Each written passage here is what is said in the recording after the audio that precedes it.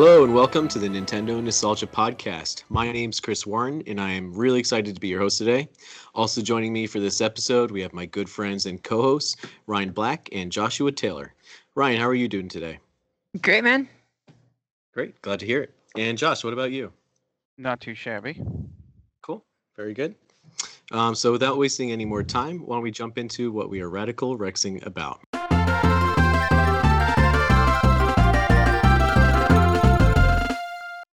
All right, so Ryan, why don't you lead us into what you've been excited about lately? Yeah, I'm excited to get back into gaming a little bit. I was really busy and not really doing a lot of gaming other than Duel Links, so it was nice to be able to pick up my Switch and finally play. I had just kind of a block, like I just couldn't play my Switch. Everything I tried to boot up, I just like back out of it and open something else up, and then get distracted, and just I wasn't getting anywhere.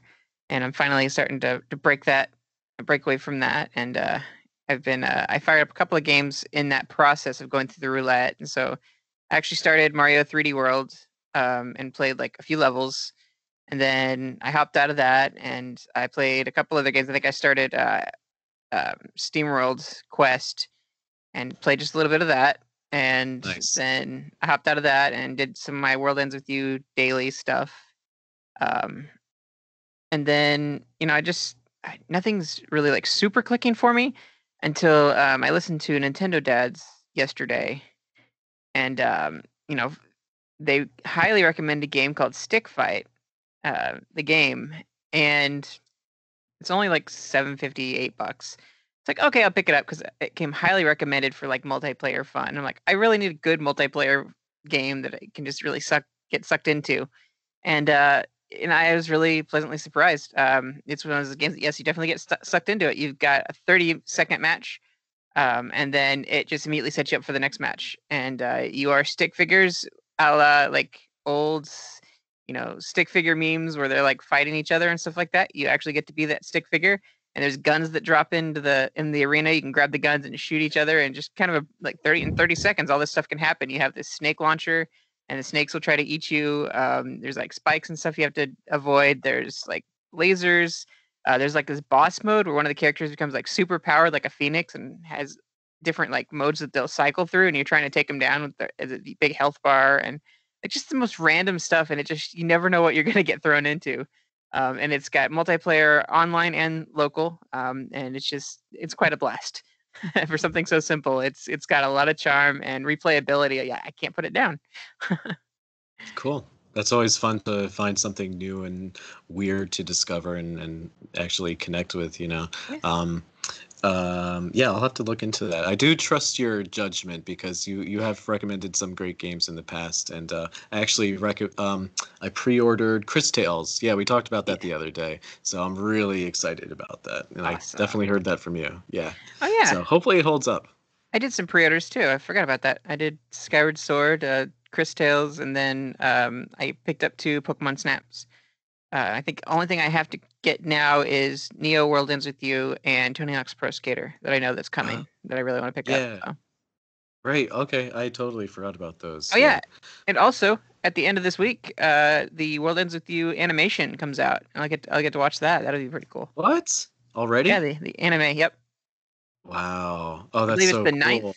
I want to say it comes out the 8th in Japan, and then it's available everywhere on the 9th. I want to say for streaming. Oh, that's great. Cool. That's a nice little surprise for me. Question for you though. What do you think of 3D World?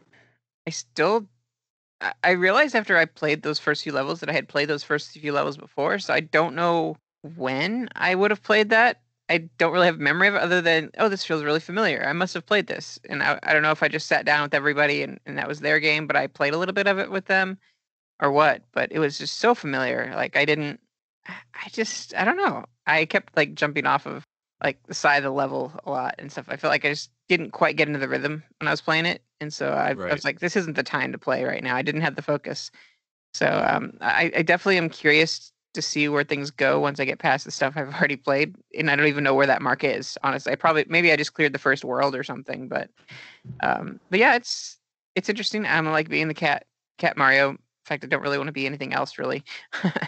But it's fun. Cool. Yeah, keep me posted on that. It gets very strange the more you progress. So I'm Mhm. curious to see what your thoughts will be as it gets more and more bizarre. Mhm. Cool. Glad to hear that you're doing well and you have some fun new things to play around with. Josh, what about you?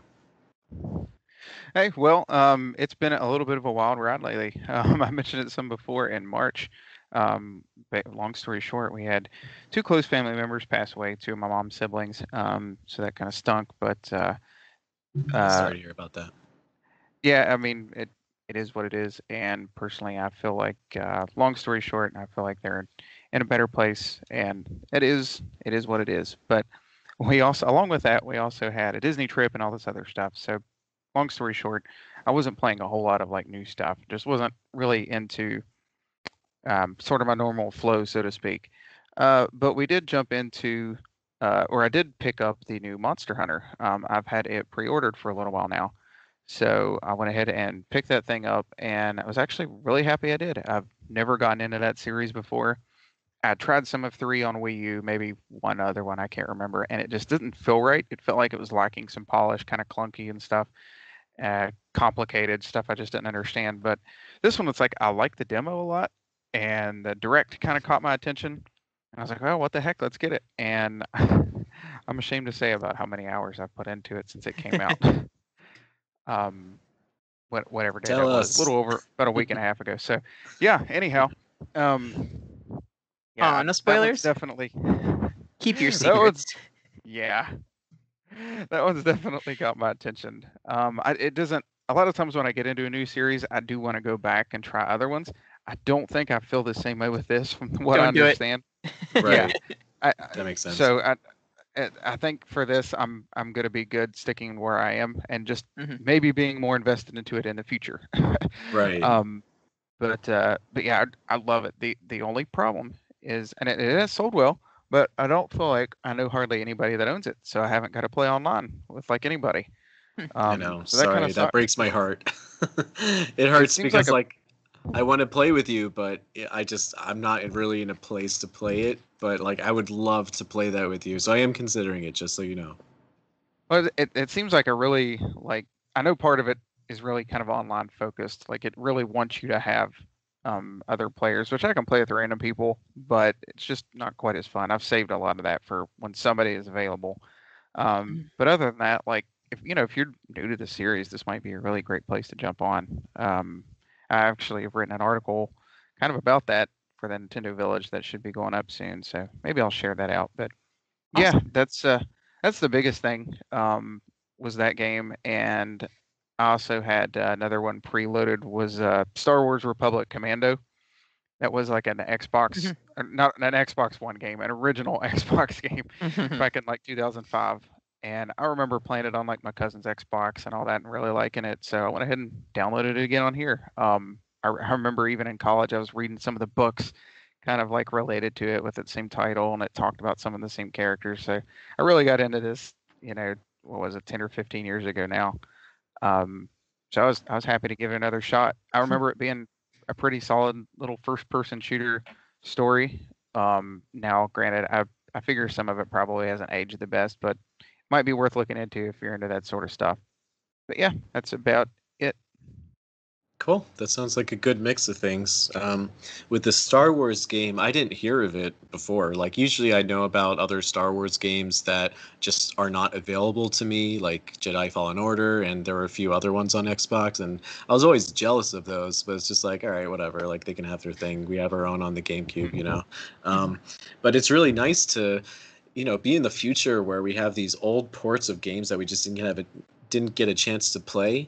And Right. I'm gonna have to look into this one because I think that Limited Run Games is gonna make a physical copy of that one pretty shortly. So Ooh. yeah, I'd love to jump on that. It's fun to play like not just Star Wars games, but games from that era. I just like how they feel, mostly because of nostalgia. I'm just so used to how most games play. It's something about like muscle memory, and I'm just very fond of that type of play style. But yeah, it would be really great to play like a new quote unquote Star Wars game from an era that I just didn't get a chance to take part of. So yeah, I have I have my eyes out on that one, so I hope the reviews are good enough. You know, it doesn't have to be perfect, just a fun, Right. silly Star Wars experience. That's all I care about. So, yeah, thanks for bringing that up before.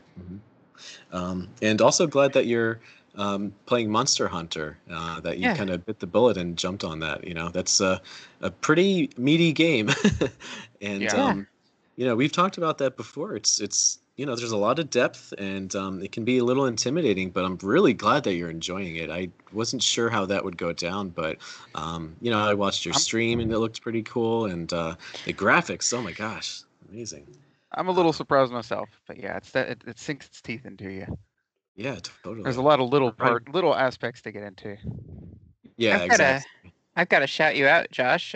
You were mentioned this week on the Nintendo Dads. So they gave you a shout out and said you stream and are part of the podcast. I thought it was pretty cool that you got a shout out there. Yeah, that's So what I heard. yeah. I apologize if they're listening. I have not got to listen to much podcast at all lately with my different schedule. But yeah, I appreciate that. And hopefully you can do a lot more streams with Monster Hunter, and I can jump on and like learn a little bit, kind of dip my toes in the water, so to speak, with Monster Hunter, because we've mentioned it several times. I know there's potential there.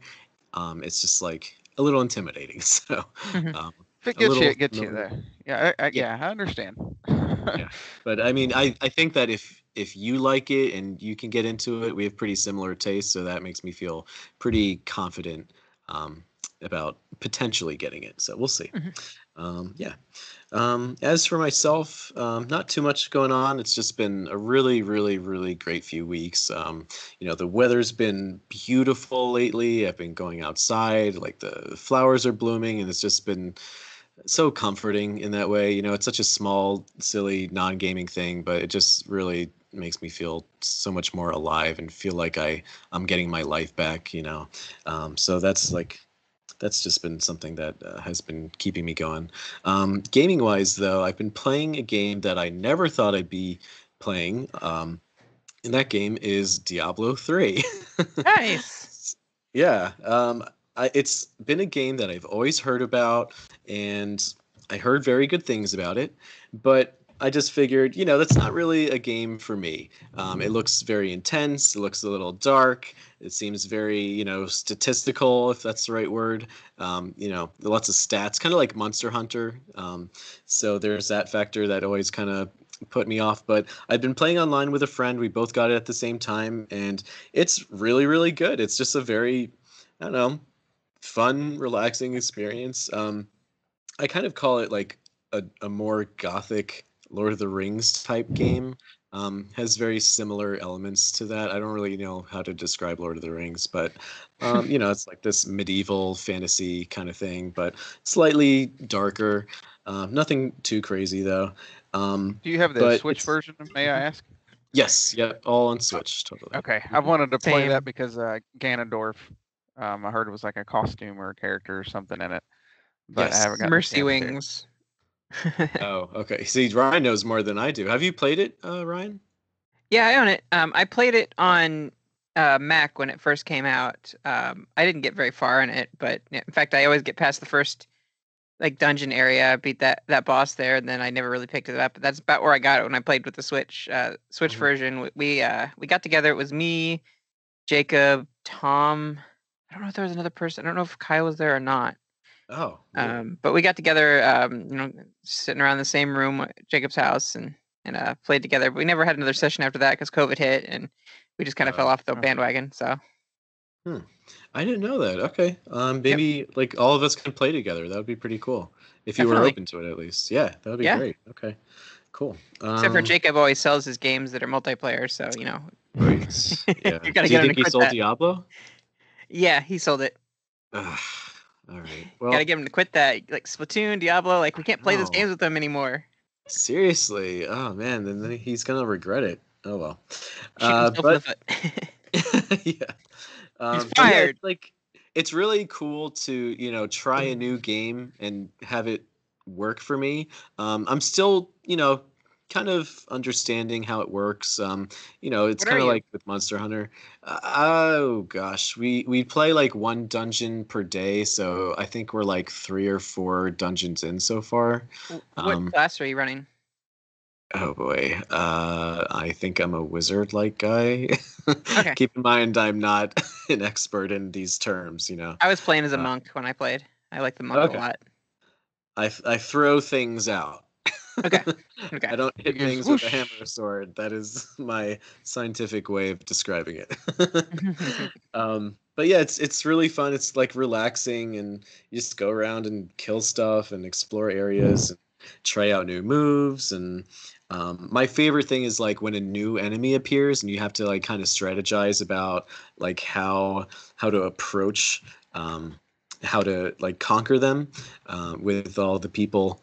Oh, Ryan and Ryan and Josh is showing their little ditties. Yeah, amiibo. Oh yeah, I was gonna bring that up. Forgot about that. And actually, there's amiibo for Diablo, which is actually insane. I have that. That I they have would the loot goblin. I want it. I'm thinking about It's getting it. adorable. It's actually not Oh, that expensive. It's like $20. I'm like, what? I like how Uh, it is I, a part of their Cute but Deadly series, and it's an amiibo. It's like it's a weird like combination of those two lines. it's so strange, but I love I know I'm it. interrupting, but I did get my Banjo Kazooie amiibos. So Yeah. Yay! Oh, amiibos, by the totally. way, and I Yeah. pre-ordered Magna Malo from Monster Hunter. That should be showing up like Ah, tomorrow. lucky. Awesome. How did you get So it? it showed up for about 30 seconds on GameStop the other day, and I have Nintendo deals, I think, for notifications to pop up on Yeah. Twitter. And I grabbed it, added it to my cart, and got out really quickly. And then, like when I went back to check it, it was sold out already. Awesome. But yeah, If you see any like tips about getting the amiibo, I actually am really considering getting it. It just looks so cool. hmm It's kind of funny how it doesn't fit on the amiibo stand. It's only yeah, it one is leg kind of on it, I comical. It's think. like, why didn't they make a bigger stand? But then I kind of like that they didn't. Right. Yeah. They It's didn't kind go the of Detective Pikachu route. true. True. Yeah. Oh God, that would be intimidating. But yeah, let's talk about amiibo. So Josh held up his banjo amiibo, and I posted this in the Facebook chat. I am so like I treasure that thing more than anything else that I own. It is like everything that I wanted it to be, and it makes me so happy to look at. And it's not like the original Link from the original like Wii U Smash Brothers, where it has like this weird stand. I hate Key those stand. stands, like the clear ones. That drives me nuts. I can't stand That it. one's Uh, yellow Yeah, yeah, yeah, for I some sure. reason. Yeah. it's the only one. Yep. But yeah, Banjo, it's just like the puzzle piece. Perfect. Thank you. It's beautiful. And I also got Terry and Byleth, and Ryan was holding a Byleth. Byleth I got because of you, Ryan. So thank you for sending me a video of that. And Yeah. hoping that I would hate it, but I loved it. And thanks to you, I just lost $16. But it looks so good. It looks so good. And actually, it reminds me of like Diablo in a way, like that like mildly gothic tone, you know. Mhm. And I got Terry, and I don't know, he looks pretty cool. He has those like clear stand things on like the side of his ankles, so that is kind of a peeve of mine, but I'll get over it. But it's just I don't know, it's cool. It's nice to have like a SNK representative. You know, SNK is this very strange company that I didn't know about, and the more you learn about them, the more you kind of appreciate their history and what they brought to like the video game industry. So I think it's pretty, you know, it's weird, but it's pretty cool that they included Terry into the Smash Brothers. So I appreciate that. But yeah, that is all that I have been Radical Rexing about. Why don't we head into our next phase of our episode? And we actually have a voicemail from one of our favorite contributors. So why don't we have someone play that for us now? What's up, Mouse Crew? This is Isaac. Just wanted to give a shout out to you guys. Keep up the good work. Been enjoying episodes as usual. I just had a couple things wanted to call in. Appreciate you guys taking my call, talking about the direct. One thing I wanted to clear up was there's the topic about Skyward Sword. I just had mentioned that I didn't get too excited because it was going to be full price. And what was discussed was that, you know, if that's a good price point for you, I think go for it. I just personally, it rubbed me the wrong way. One of the arguments I heard was, you know, Nintendo is releasing games and we're still buying them, such as Super Mario 3D World. And I admit that I did get Mario 3D World because I missed out on it with the Wii U, but there was more value to that. There was Bowser's Fury, which in my opinion could have been another download content, $15, $20 or so. So that to me added value. what rubs me the wrong way about Skyward Sword, with the Direct, is there was this anticipation with the Zelda anniversary. We got that with Mario 3D All-Stars, and it was 3 games. You can see the value there. It wasn't just one game and charging $60 for it. So that was just the point I wanted to make. I feel like with Nintendo, there's just so much potential. There's so much excitement that builds it up for you. I go back to the Virtual Console on the Wii. I remember how excited I was of, wow, that means it can only get better. And here we are with the Switch, and we don't have a Virtual Console. We just have, some select games, which is nice that you can play for free. I think that's great, but it's very limited on selection. So it just feels like Nintendo gets this great potential. They get this momentum going, and they almost feel like they're getting lazy. It's like they back off, and they just feel like that's good enough. And as a consumer, one that enjoys Nintendo products, I just, it kind of rubs me the wrong way sometimes. But I'm still a big fan of Nintendo. That's not saying I don't dislike them, but, I'm glad that I wasn't the only one that was a little frustrated with it at all. Other thing is, I got my Banjo-Kazooie amiibo, and I think it's fantastic. It looks just like Banjo-Kazooie. I thought I'd get your thoughts on the Microsoft copyright on the bottom. That's been kind of trending online, and I did find it interesting. At least it's on the bottom. We don't have this big Microsoft on them. But anyway, just wanted to again give you guys some shout out. You guys take care. Awesome. What most people don't know is underneath that puzzle piece is an Xbox logo. How dare you? Don't put that out into the universe. But yeah, it's pretty cool. I don't know. I'm not a huge Microsoft fan. I'm not a big Xbox fan, but what I do appreciate is when there is good competition in the video game industry, and for companies to think outside the box and actually use like unity and camaraderie to kind of better themselves. I appreciate that instead of like these like dirty tactics that we've seen in the past. So it's nice to see companies that are completely different collaborate, and we never thought we would see, once Rare got acquired, Banjo-Kazooie in Super Smash Bros. It is still, to this day, one of the most mind-blowing things that I've ever witnessed in my entire life. Like when I saw that trailer, and every time I see my amiibo, I'm just like, wait, am I hallucinating? No, that is real. That is a Banjo-Kazooie amiibo, and that means that Banjo-Kazooie is in Super Smash Bros. And I still cannot believe it. I wish you could have been there when he was announced. We were all there at E3. I know me and Jacob were jumping up and down. I was like, yeah, it was fantastic. It was probably a good thing that I wasn't, because I did fall out of my chair and scream and say a lot of things that you guys probably would not approve of. But yeah, I'm really happy about the amiibo. And Isaac, about your point with Skyward Sword, I don't remember what I said, if I was even on that episode, or what I said. But one thing about Nintendo is that they really value their games and their properties, and they hold in very high regard the value of each game that they release. As we've seen before, they don't release a game until it is ready.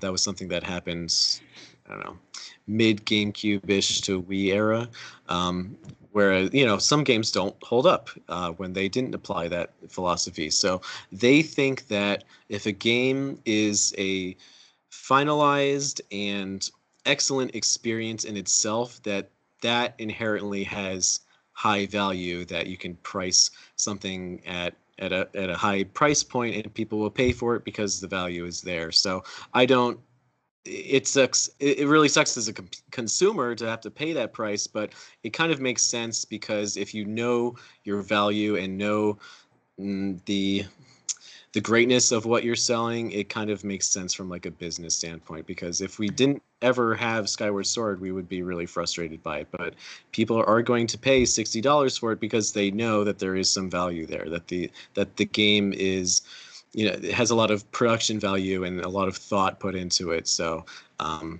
it's not great that it's going to be priced that high, but it is great that we have a game that exists that they put a lot of effort into and that we'll be able to re-experience with a somewhat new way. But you make a really good point. Just wanted to say you make a great point about 3D World having more value because of Bowser's Fury. I completely agree with you there. But yeah, just wanted to say that. Ryan and Josh, did you have any other comments about his voicemail? I do want to bring up the point that they did do the control remapping for the right stick, which I'm really happy that they did that. That was a little bit of effort they put in it, just making sure things looked better on HDified, I guess. I think this game was a game that they offered on that. There was an HD console they offered in China, if I remember right. And I think that was one of the Wii games that they had already done the HD treatment for. So it wasn't like a big change, but I'm kind of curious to see if they'd put anything else in the game, like how they had to modify Tingle Tuner to be something else. That was the Miiverse thing. I wonder if there's anything that they've done with Skyward Sword that makes it different. I'm sure there's some quality of life stuff in there. If they made some certain areas more bearable, I don't know, kudos to them. I think I'm actually more inclined, even though I really love Link's Awakening, I'm actually more inclined to spend $60 on Skyward Sword than I would on Link's Awakening because Skyward Sword is such more of a fuller game. And just the story is so great and the music is so great. Like, you're getting a good deal for this, and it definitely, if you haven't played it before, worth every penny. Yeah. I haven't really played it, but from what I understand, what is there is great. It's just that there's these little things that kind of get in the way of your enjoyment. Like, from what I understand, the motion controls got kind of annoying, and Fi, whatever her name is, she got really in the way. What was that? Nothing. Bad joke. Yeah, I just hear that she got really annoying. So hopefully they are aware of these things and they make it the full experience that they intended it for it to be. Because it seems like the whole meat and potatoes of the game is there and is great. It's just, getting to enjoy it without these little hiccups. Yeah. It wasn't before, and hopefully it won't be now. To completely unravel what I just said, though, not and kind of argue Isaac's point here. If you look at what actually Skyward Sword came with originally, with the soundtrack and the golden Wiimote, like, looking at that and then comparing what we're getting now for $60, and we had to pay extra for the Joy-Cons that are themed for that, like, it's definitely like a very, very different beast here. And it's also a port, so that's another strike because everything that Nintendo does right now is ports, or, well, most of their things, and I'm really thankful for that. Don't even take me as me being like ungrateful for that. It's just like, hey, you didn't do something as great as you did in this other anniversary. So, like, maybe they aren't going for the big Zelda anniversary this time. Fingers crossed for Metroid, but not likely. Yeah. Yeah, I felt like with Skyward Sword, and I love Skyward Sword. I put a ton of time into it when it came out. But with Wind Waker and Twilight Princess, when they made the HD versions of them, I feel like they both look noticeably different, and they both had some decent changes in them, and I thought they were worth it. With this, it feels like it doesn't really look all that different. They just, put it in HD. Like, they didn't really improve all that much, at least from like the one preview we've seen. So maybe I'm saying too much too soon, but it just kind of looks like the Wii game. Like when I've seen some clips of it, just slightly better. Like, it's not as big of a jump, so that's a little bit disappointing. And again, so far I don't really see anything extra, like any new dungeon or something. It's just kind of it. I'm not gonna lie, I'll probably still get it. I love that game, but yeah, I definitely feel like that could be handled maybe a little bit better. Obviously, the virtual console, or the lack thereof, could be better. Right. I mean, we are a few months away from it being released, so keep in mind, because I didn't know this until somewhat recently, with Wind Waker, apparently it only took them 3 months for them to get it from the beginning stages to the end stages. They just made, they just like added bloom lighting and all that other stuff. So who knows what they can do in this time period while they're still making it. So I hope that they, really put a lot more effort into it. But I am kind of disturbed about the the state of like the virtual console and ports and stuff like that. What they had going with the Wii and the Wii U is pretty great, and now it just seems like they don't know what they're doing. Some things are on Nintendo Switch Online, some things are HD ports and remasters, some things are just straight up ports on like the eShop. So apparently all the companies aren't biting for virtual console. They don't want to get involved with the Nintendo Switch Online kind of catalog, so they're just doing their own thing. And Nintendo's like, you know what, we can do our own thing too sometimes. So I don't know. I hope things get consolidated and make a little bit more sense. But anyway, Isaac, thank you very much for calling. We love when you call in, and I believe we have one more voicemail. It's gonna be so good to hear his voice again. It's been too long, guys. That's right. Here's Tom Qualls. Hey, everybody. It's your favorite missing part-time co-host, Tom Qualls here, live in the Driving in My Car studio in sunny Indianapolis, Indiana, here to talk about some games that I like that people like to hate on. So let's get right into it, because I know this voicemail isn't very long, so I got to hurry up. First of all, Zelda 2 on the Nintendo Entertainment System. Listen, that game's amazing. Y'all need to quit hating on Zelda 2. I get it. It goes 2D every once in a while. That's fine. But you know what? It's fun. It's got some RPG elements. It's a ton of fun. It's different from all the other Zeldas, so it has that distinction, similar to Mario 2. I love it. Good stuff.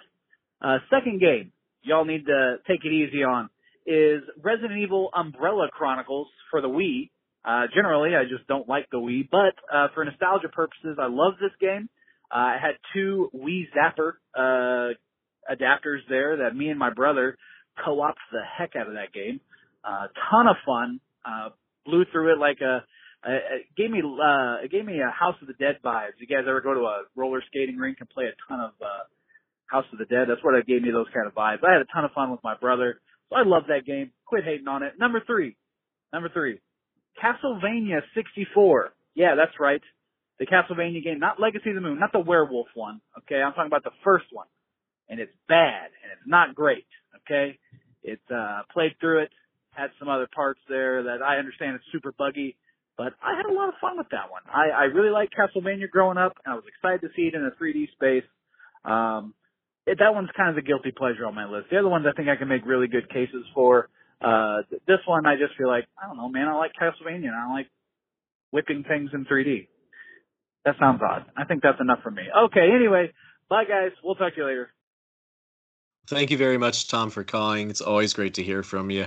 I actually don't have too much to say about Zelda 2, but what I can say is that we do have a recent episode talking about it, and I think you guys did a phenomenal job, so I really encourage everyone to go back and listen to the Zelda 2 episode. Resident Evil Umbrella Chronicles is incredible. There actually is a sequel that not too many people know about. I believe it's called Darkside Chronicles, which is equally quite good. I think it just covers like other games from different iterations, but yeah, I actually played it with a friend who's not familiar with games at all, but she loved it, and it's actually not an easy game. It's a little difficult, but she loved it. So yeah, I definitely can get behind Tom with Resident Evil Umbrella Chronicles, and Castlevania 64. So I thought that Castlevania 64 was like, not the best. And then wasn't Legacy of Darkness like a correction of that? Like it was kind of like a better version of Castlevania 64. That's what I've gathered from like YouTube videos, but I could be wrong about that. But I do understand the appeal of like Castlevania and playing something in 3D on the N64. But yeah, do you guys know the answer to that? I've never actually played. Oh, I haven't played Castlevania 64 or what was the other one? Resident Evil Umbrella Chronicles. I haven't played that one either. So I can't say I know a whole lot about those two. I guess while I'm at it though, with Zelda 2, it is the only home console Zelda I have not beat, and I've tried to go back to it time and time again, and I just like, yeah, I'm not feeling it. Or I'll get to a certain point and I'm like, this is ridiculous. Like it's just crazy difficult. And the extra life system kind of sucks. So I'm like, oh, I'll cheat, just use your store points. And then I'm like, no, I still just can't get through it. So maybe one of these days, there's still things I respect about it, doing something different. And I kind of like looking at the artwork and all that stuff from then, but I just can't get through it. Maybe one of these days. Ryan, what about you? Yeah, I liked all of the picks you had there. I am the least familiar with the Castlevania game. Um, I don't even know if it's like supposed to be like a 2.5D, like, No, it's fully side 3D. scroller, or if it's a fully like 3D, like third person or what have you. But it's another one of those ones that I just kind of overlooked, just like, Mega Man Legends and things like that. Like I never played those 3D space games on 64. 64 is not a great time for, like, I didn't have a lot of games or have the money to get games at the time. So even if I had a 64, I didn't have a lot to work with. I'd usually play with friends if they had the games and I'd play them. But the single player games were kind of right out. And mostly multiplayer games I got to play with friends. So I missed out on a lot of that stuff in the 64 era. Um, but as far as the Resident Evil, I want to say that I'd played this, or at least a demo or something. I don't know how I would have played it, but maybe I just was really into like the advertisements at the time, and I had the Wii Zapper, and I really thought about picking up this game. But yeah, Umbrella Chronicles was very, very tempting for me to pick up. Just I liked the idea of that House of the Dead vibe, and I wanted to play a game like that, especially something that gave me a reason to use the Wii Zapper. But I will get into that a little later in the episode. Wink, wink, nudge, nudge. I like a little bit of foreshadowing. Great. Well, thank you very much for calling, Tom. As everyone already knows, Tom brought up those 3 picks because we asked everyone if they could mention 3 games that they like that a lot of other people seem to really dislike. And we got a lot of great feedback from you guys. So I just wanted to share a few of the comments that we got in our Facebook group. So Ryan, our longtime contributor, said that seeing how much people disliked Mario Sunshine after its re-release, I can't understand how they don't like that game. I think using the Flood Machine to platform was a very innovative feature for Mario. I always enjoy playing Sunshine, and its soundtrack is absolutely fire. Totally agree. Donkey Yes. Kong 64 is an amazing game that I have so much nostalgia for, and I see that game gets a lot of hate for how much collecting goes on, but it's still a fantastic playthrough regardless. Also Agreed agree. as well. Yep. And I also love Donkey Kong Country 3 and can see how people think it's the worst of the trilogy. However, I would put it above 2 because to me, that soundtrack and gameplay is better. Donkey Kong Country 1 is the GOAT, though. More hot takes for y'all. I can't get behind that last part, but sure, I can. Interesting. I'll Okay, take your word. I respect that. Yeah. Any thoughts on what Ryan said, guys? I agree. Donkey Kong Country is GOAT. Wait, the original? Yeah, over the other 2, yeah. No.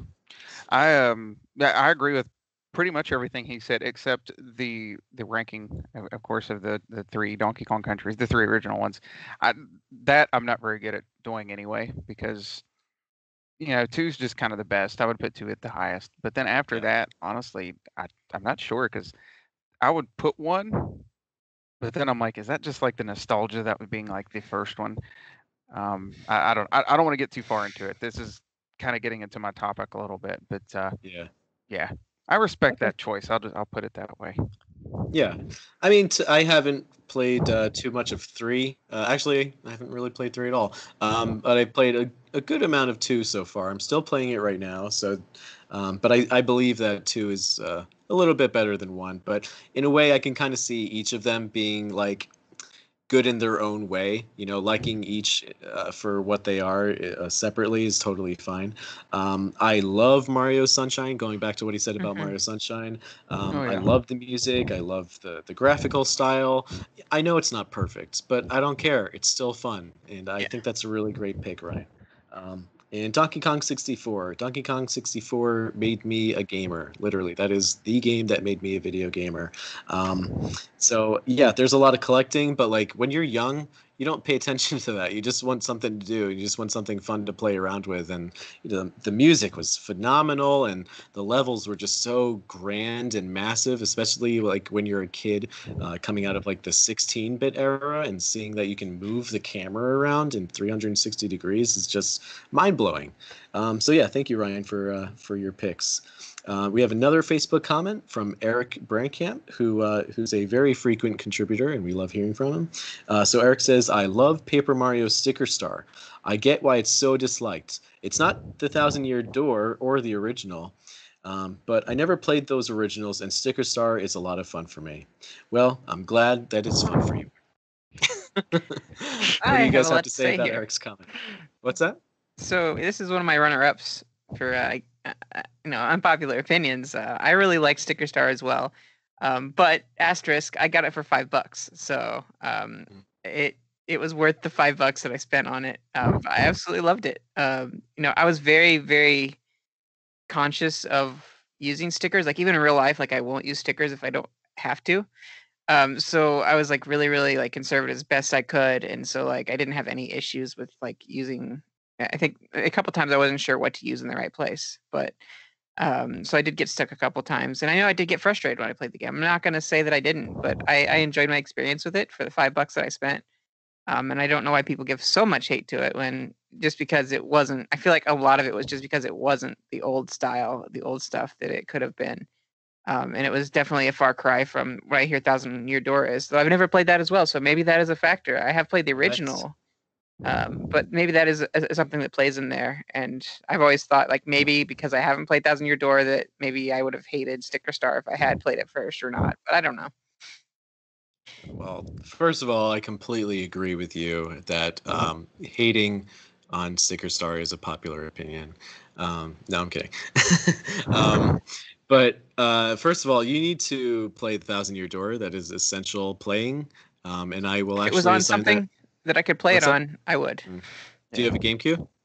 I have a GameCube. Have you seen the price online for that game? It's ridiculous. Okay, that's fair. Not accessible. One- Yeah, Yeah, Sticker Star is. Sure, totally. I'll just quickly say that's definitely at the bottom of the list on the Paper Mario games. It's one of the only two Yeah. I haven't beat. I haven't beat Color Splash either, and the Color Splash was okay, but it Yeah. definitely carried over some of the same issues. It was better though. I really like Origami King as much as I like the old style, the 64 one, and Thousand Year Door. I did really enjoy my time with Origami King. Yeah.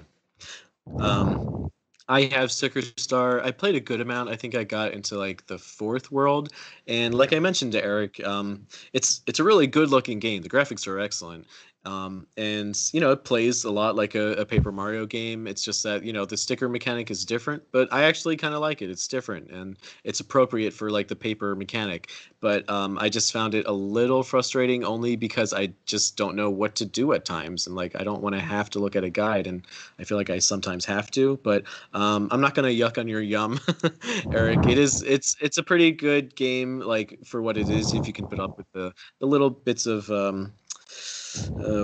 roughness, I'll put it that way, with the game. But yeah, that's a good pick. I really don't want to trash Paper Mario Sticker Star. I think there's a lot of potential there.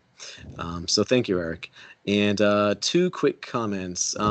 So Matthew says that Castlevania Adventure for the Game Boy, which plods along and has a brutal level 3, Super Mario Land for the Game Boy, which seems to feature Mini Mario and has some strange gravity when jumping. I treasure both of these as a kid, and I played through Super Mario Land within last year. I could totally see those. I don't know too much about Castlevania Adventure for the Game Boy. I'm glad that it exists. I'll have to look into that. Super Mario Land seems like it was like a weird experiment at the time, and they really perfected it as they went along. But I like that it's weird and that they tried to bring a Mario experience to a Game Boy. Any quick thoughts on either of those guys? I want to say Castlevania Adventure was on the Castlevania collection. I could be wrong on that one. Okay. It's not. Okay. No, it's. I don't know. Maybe I'm thinking of. Well, there's a Game Boy one on the. You talking about the Switch collection? Yeah, maybe that was it. I realized there was a Game Boy one or something, but Yeah, it could be. Yeah, there's a Game Boy one on there. The Game Boy Advance one, unfortunately, is not. I don't unless I'm forgetting it being there. I was No, mistaken on that one. Kid Dracula is. That's what I was thinking Right. of. Okay. That's yeah. But yeah, I don't know. Hopefully that game is good. I'll have to look into it. I don't think it's on the Virtual Console on the 3DS either, which is a shame. But Super Mario Land is, and I think I have that. So I do want to check it out because I've seen some of the art for it and it just looks pretty weird and different and cool. So, Very cool, out and I wish they would do weird stuff like that now instead of like that same new Super Mario Brothers style. I personally think 2 is a lot better with the land games. But Yeah. I mean, there's one's pretty cool in its own right. Like I said, the different stuff is pretty neat. It's short, but it's still pretty neat. You got to Yeah. respect the time it came from, I guess. Exactly. Yeah. If you have the right context in mind, I totally agree. And then our last comment is from Toby. So Toby said, I still enjoy Yoshi's Story. I haven't gotten all the endings, but I don't mind having a quick game. Blue Yoshi rocks. I agree. I have that amiibo and I love him. I'm sorry, I have like a blue Yoshi amiibo and I love him. But Yoshi's Story, I tried it a couple times. It's not really for me. It's not clicking for me just yet. I'm okay with how it looks. The sound is a little odd, but like it's one of those things like we mentioned before. You have to kind of think about the the context of the time that it came out. 3D games were very new, and you had this weird N64 controller to play a Yoshi game with. So they did the best that they could. I'll still keep tinkering around with it, but we'll see. The jury's still out for me, at least. What do you guys think about Yoshi's Story? I remember really liking it as a kid myself. Me and along with my cousin both used to put a decent amount of time into it. I think I even fully completed it at one point. I always thought it was kind of weird where it was like happy-go-lucky and stuff, and then it would get like oddly dark when you'd lose a life. But yeah, I do remember going back to it, unfortunately, not too long ago on one of the virtual consoles. And maybe it was just the emulation, but it didn't feel as great as I remember to control. Maybe it's just playing a 2D game with a stick. I, I yeah, I'm not sure if it is one that I really die to go back to as much as I thought I would. But I mean, it's not bad. I think a lot of people tend to forget about it and hate on it, but I don't think it's a bad game. Right. Mhm. Yeah. Okay. Well, thank you everyone for your great Facebook comments and for the voicemails as well. So I think now would be a good time for us to share some games that we really enjoy, but sometimes they don't really get the love that we think they deserve.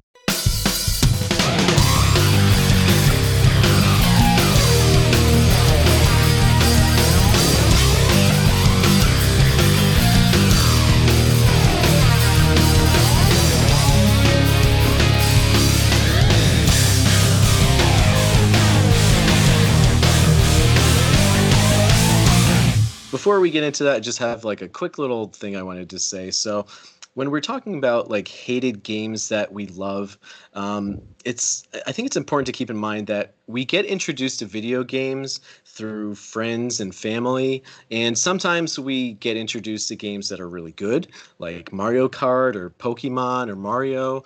And sometimes we're introduced to gaming through not so good games. I was introduced to video games through like Dino Wars and Magi Nation for Game Boy and like Power Rangers on Sega Genesis. But when we start to connect with our hobby of video gaming, we start to kind of branch out and like learn about what a good game is. We're trying to look into what our next purchase should be. So we start looking into reviews, and we look online in like forums and like in magazines, and we kind of see what kind of makes a good game what it is. And sometimes a game gets a good review, and sometimes a game gets a bad review. And many times people only get games that have really good reviews, and some of the games that don't get good reviews are still good, and a lot of people tend to forget that. Sometimes a game that gets like a 7 out of 10 is still a good game, or even a 6 out of 10, or even lower. I think Paper Mario Star got like a 5 out of 10, and that's okay because Eric likes it. And Yoshi's Story didn't get the best reviews, and that's okay because some people really enjoy those games. So something that I'm personally guilty of is just looking at reviews and basing a game's value off of these like arbitrary numbers. And that's not really fair to the people who make these games. I think it's important for us to kind of look at a game for what it is. Like, sometimes it doesn't have to do everything perfect. It doesn't have to belong in a museum or be like the top game of the year. It just has to be a fun experience, because that's what gaming's all about. So just wanted to share that. And so guys, I'm kind of curious to hear what your picks are. So Josh, can you tell us what your number 3 pick is? All right. So when I went at my picks here, I guess first of all, I was kind of going at an angle of like what's like some really games that are just generally considered bad, and that I still enjoyed regardless. And I kind of did that at first, but they kind of start breaking into this just gets a lot of hate for some reason nowadays. This first one, though, if I remember right, I think the reviews even were kind of low, but I really loved it, especially at the time it came out.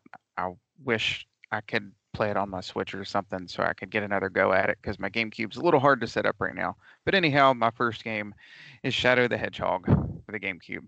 Of course, it was also on the Xbox and the PS2. I only played the GameCube version of it, but this was back when, and I still am a Sonic fan, but this is back when I was like really at like my, I guess, peak of that Sonic fandom. That sounds really bad if you consider some of the the fandom of that. But anyhow, yeah, I don't know who all has played it here or not, but it's it's definitely different. It's definitely different than the rest of that series. Because with a lot of it, Shadow can pick up weapons. Like you can pick up guns, you can pick up like swords, and you can also get into some vehicles like tanks and things like that, which it sounds ridiculous because it really is ridiculous once you get into it. But it's got this really heavy like edge to it, like mid 2000s edge. I think it came out in 2005, and it shows. And I can't help but still kind of love it, and especially again like at the time I was in high school, and it just the tone fit for what I was wanting at the time. The music in it is I think actually the music is still mostly pretty good. If you listen to like the main theme of it, I think that's worth checking out. But I really had a good time with it. There was like 10 different endings. I think you had to get them all to get the last like true ending. But like all of them ended a different way. You could choose on every stage. Maybe there was a couple where like once you got to a certain path, you were kind of one of them wouldn't work. But anyhow, every stage you could pick like to do the hero mission, the neutral mission, or the dark mission, and you could even switch like partway through the level. Like, hey, if you're gonna be good, kill all these aliens. If you're gonna be bad, take out all the gun soldiers. If you're gonna be neutral, just grab the goal and get out of here. And so it just depended on what you did, you would go on to a different level and the story would change and then you'd continue down this path a different way. So I thought that was really cool. And I actually went through and got like all the different combinations of ways to go through and all of this and got the endings and all of that. I really loved it. And I didn't really get what everybody's hate was towards it. Granted, I haven't really got to go back and play it in a while. The controls maybe were a little wonky, so to speak, but I still really enjoyed it. I wish they could have done maybe a little bit more with this and sort of updated it, maybe have brought it back in some sort of way. Even with all the ridiculousness behind it, it was a little jarring. On one more note with it, to hear in a Sonic game, like any sort of curse words. I won't say it on here, but I'll just say, I feel like a child saying it this way, but I will say the D word was said many times. But Oh, wow. That's surprising. Yeah, it's not like there's not like the really heavy stuff in there, but there is stuff like that in that game, and it was really jarring, especially at the time to hear that. But other than that, I thought it was a really good time. Cool. And do Yeah, I check out some remember. of the soundtrack. We'll see. No, but I remember when that came out, I was just like, oh, okay, I guess he can do that. And the more I learned about it, I'm like, oh, they gave him a gun. Okay. And I'm like, why don't you just give him a cigarette too? Like, what is this? It's Conquer. But Oh, yeah, I'm not that's gonna right. lie. Shadow's like a very cool looking character. There's no denying that. There's just like something about him, and it's just. I imagine it's one of those things where it's just like a Sega game where we know it's not perfect, but there's just something about it that's just fun. Like Sonic Heroes. I love Sonic Heroes, but it's not the best game, but I love it. So I imagine it's kind of like that. And yeah, that's a good pick. Cool, Josh. Any thoughts on Shadow the Hedgehog, Ryan? I have a hat. I have a Shadow the Hedgehog hat. Oh no. He does. I remember seeing that in a magazine back in the day too, by the way. And I like really wanted it, and I can't remember what you had to do to get it, but I never did get a hold of that thing. I was disappointed. Someone just randomly gave it to me at GameStop, I think. I don't even know. But it's currently misplaced. I need to figure out where it went. But I really love that hat. I used to wear it all the time, and like 90-degree weather, I would wear it. So yeah, it's probably thoroughly worn out by now. But yeah, I haven't played the game though, not a single second of it.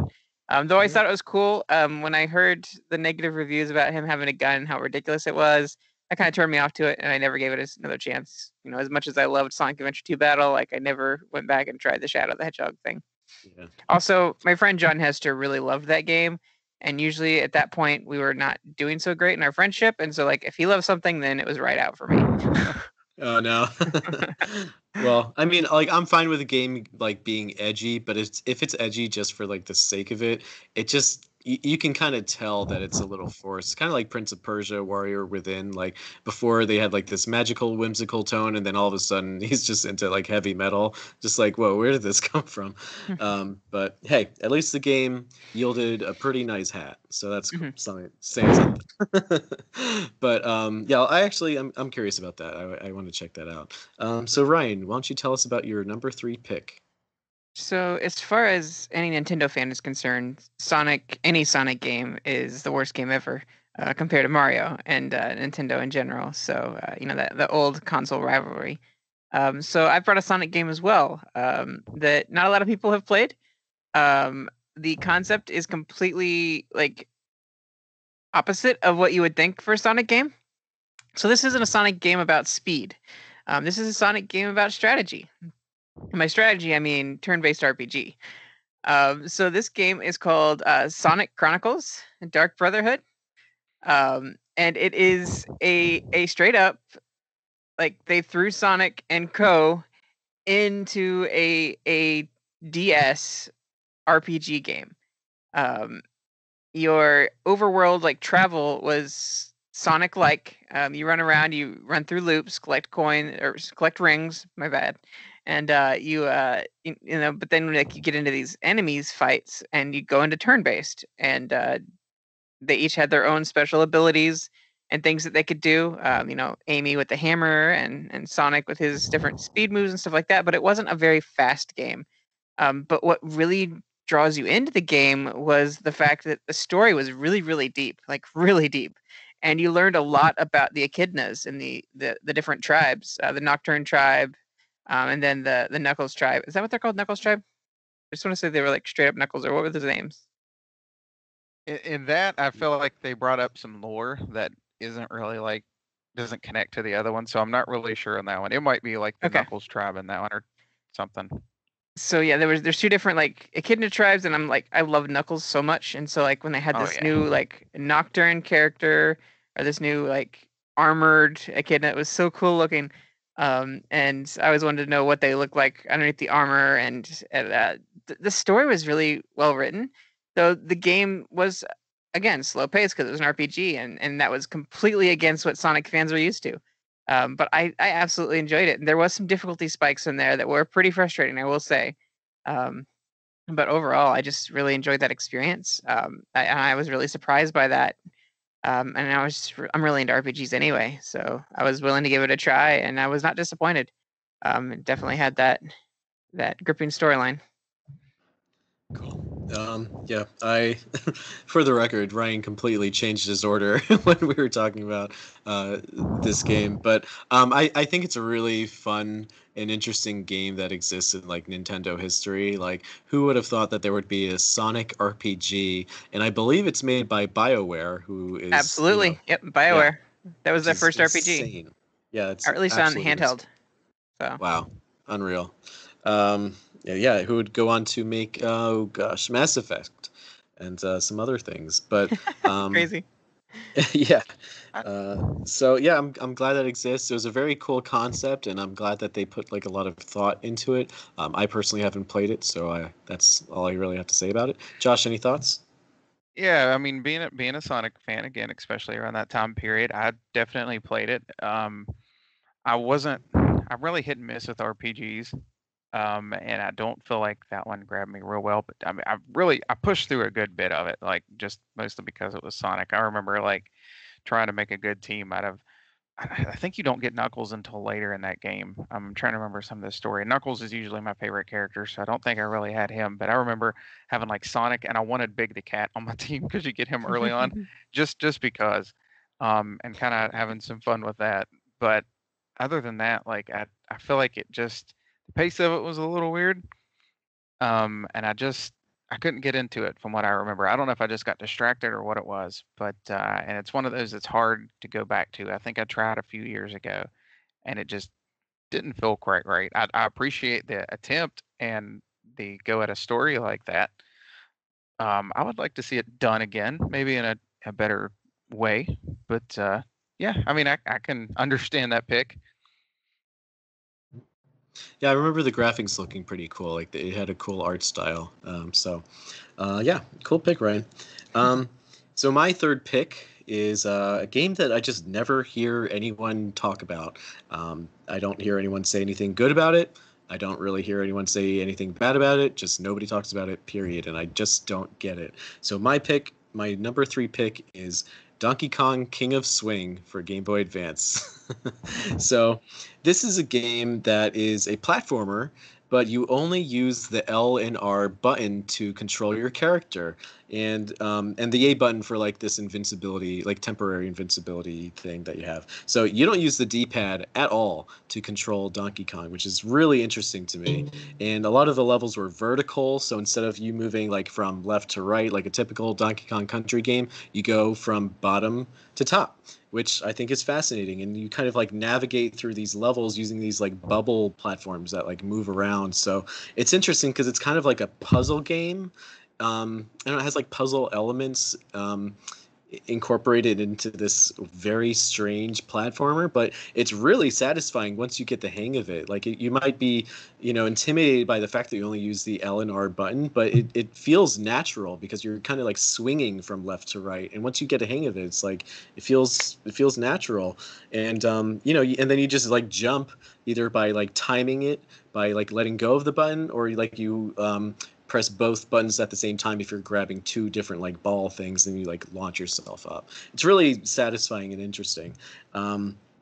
The reason why it's hated is because, God forbid, there's a platformer that tries something completely different and new. People were just like, what is this? This isn't a Donkey Kong Country game. It's like, yeah, that's the point. They're trying something new and different because platformers are starting to get a little bit stale. So there's like this new mechanic. And, some people were just not very welcoming to that. And I just think that's such a shame. I was also looking at some of the reviews, and some people thought, oh, the graphics are so cartoony. Like, yeah, this is a Donkey Kong game. Donkey Kong games are for kids. And also, this is on the Game Boy Advance. It's like, what are you expecting? Like realistic graphics? So I thought the graphics were phenomenal, and they fit the portable system perfectly. Another reason why it's hated, and this is something that I think is going to be a recurring thing for me, or even for all of our picks, I think that portable games tend to get more hate than home console games because people think that like a home console experience is like a more superior thing. But I think portable games have a lot to offer in their own right. But yeah, I love Donkey Kong King of Swing. It's a game that makes me so happy. I still play it to this day. I think the controls and the gameplay are just so innovative. The levels, there's so much variety in the levels. They're so creative. They're innovative. They do lots of fun things with the type of platforms in the game. The bosses are amazing. There's just like this boss where you have to like run away from it, and it uses like all these weird technical things to give this illusion that you're running away from this massive ice boss. And it's a really happy game. It looks great. It sounds great. The music's incredible. And it's just like a really great hidden gem for the Game Boy Advance that I just never hear anyone talk about. So I highly recommend Donkey Kong King of Swing. And there is a sequel for the DS, which is slightly even better, actually. So that's Donkey Kong Jungle Climber. So that is my pick. Have you guys ever played of or heard of King of Swing? I was gonna say, yeah, I've got to play them both. I was a little bit later on them, despite being a Donkey Kong fan, but this was kind of in that time period where like Rare was gone, unfortunately, and I don't think Nintendo really knew what to do with Donkey Kong. They kept trying all kinds of different things, and to me, I felt like this was one of the best things they did with that franchise, so to speak. The concept of it was cool. He's in the jungle, he's Donkey Kong climbing, and all that makes sense. And I think it was a good time. To me, it kind of feels like, uh, kind of, I don't know how to say this without making it sound bad. I was going to say it feels a little more like a game that should be maybe $20 instead of like a $40 one, Right. Like But at the time, yeah. yeah, if that makes sense. But other than that, I still think it was well done. I think this about the same with the DS one. I really like the concept of it. I would like to another little thing I'd kind of like to see return. Maybe as like a little eShop exclusive game or something. Right. Because the concept is really fun. It's kind of one of those where like I wouldn't want to play like a 50-hour version of it, so to speak. I think it would get a little tiring, but yeah, I think it fits the platform it's on really well. Yeah, it's short and sweet. It doesn't really like overstay its welcome, which is something I obviously really like about it. Brian, what about you? I never played it. I was very turned off by the art style, and also just I was kind of tired of them trying to do different things with Donkey Kong. There's a few that came out around this time. I always thought of like the minis games, and like they were just doing some really weird things with Donkey Kong. And I after Jungle Beat, I kind of fell off that whole like thing, the Donkey Kong like train. I'm surprised Jacob hasn't played this one either, because it does have K. Rool in it, albeit more like Dr. Robotnik than anything. Looking at one of the big like vehicles he's in, but in the art style was very like it very like on the cover at least very like bubble faced, and they all looked really really goofy to me, and it does look more kid friendly, but like kindergarten level like kid show, and not necessarily like 9 7 to 9 year old like shows that people would enjoy and stuff like that. And it's just I don't know, it rubbed me the wrong way. But saying that it was like a platformer, at first I just wrote it off as like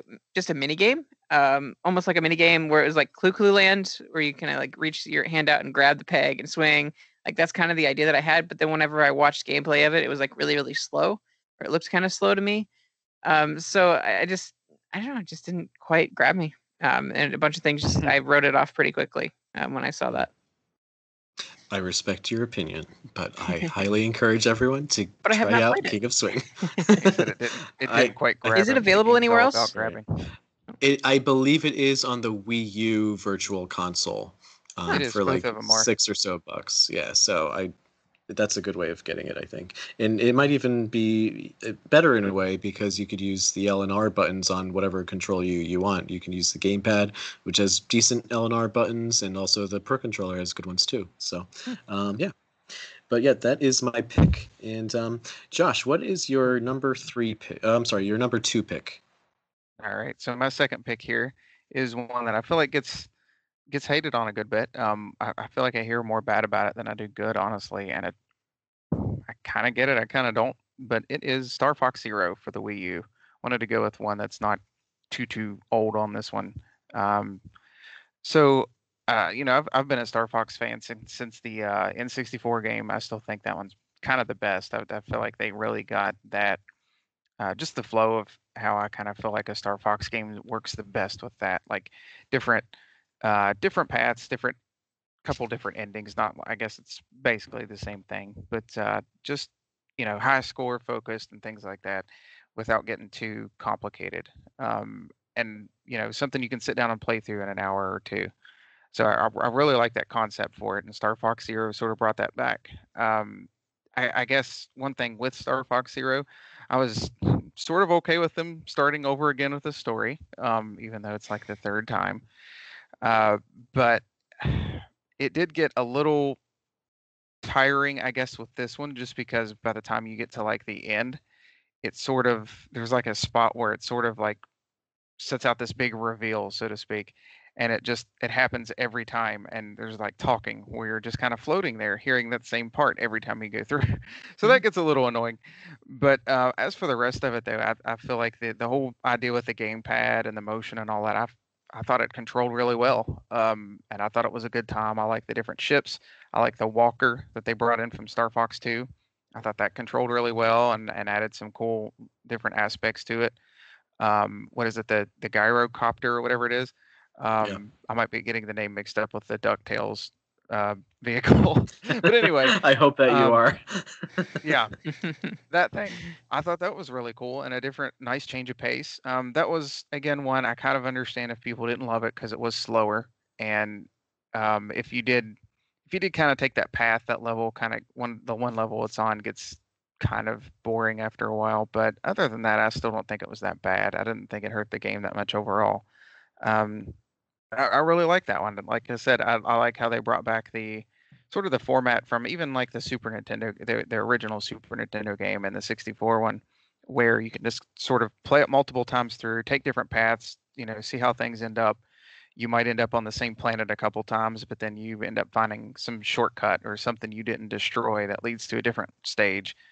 So I really had a good time with it and got into it a good bit. And the co-op was kind of neat on it, where one person could aim with the gamepad and the other one could fly with the Pro controller. Tried that out. So yeah, I don't really get the hate behind that one personally. Mhm. Yeah, I actually like Star Fox Zero. And also, let's keep in mind it came with another game. It came with Star Fox Guard, which I Yes, it think did. is a really good game in its own right. Yeah, It Star is. Fox Zero, like you said, this is going to be the third retelling of this story that we heard Yeah, many times already. So yeah, it did get a little tiring. I was a little annoyed when I heard that, but I think the one thing I appreciate about the game the most is the interesting control scheme. Yeah, it's not as intuitive and easy to use as like a typical joystick where you just point around and shoot things. No, it's not really about that. And I appreciate that they kind of thought outside the box where you kind of like move using the joystick, but you really precisely aim using the gamepad by looking around. And you have to look at both screens at the same time. And I remember there's this YouTuber that says like once you get it, you really get it, and you kind of enter this like state of zen.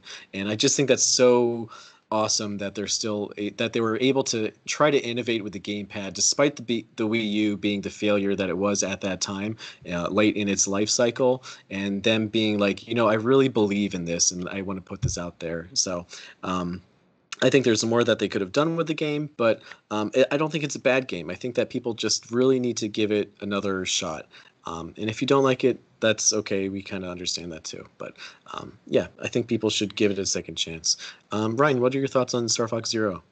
I have not played it. I never picked it Okay. up. But I'm curious, but I've never really liked a Star Fox game other than the multiplayer and Assault. So Mm, mm, mm. Oh boy, we're gonna have a little fight after this.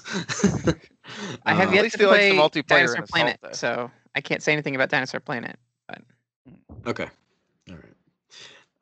All right. Well, that was a very good pick, Josh. I actually was going to choose Star Fox Zero myself, but yeah, I'm glad you did. So Ryan, what is your number 2 pick?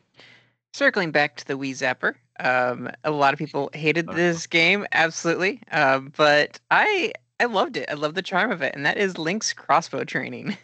Okay. So yeah, this game was packaged in with the Wii Zapper, and the Wii Zapper was cool in its own right. Having like a gun like mechanic put out by Nintendo, no less. Like what is Nintendo doing? Like that's crazy. But it was and mind you, I will say that the Wii U failed in that aspect, which they never came out with their own Zapper like they showed and demoed off. But we did get that in the Wii era. So it was really cool to be able to go and point and shoot. And in a weird place like Zelda, Link having a crossbow, I thought was one of the coolest things.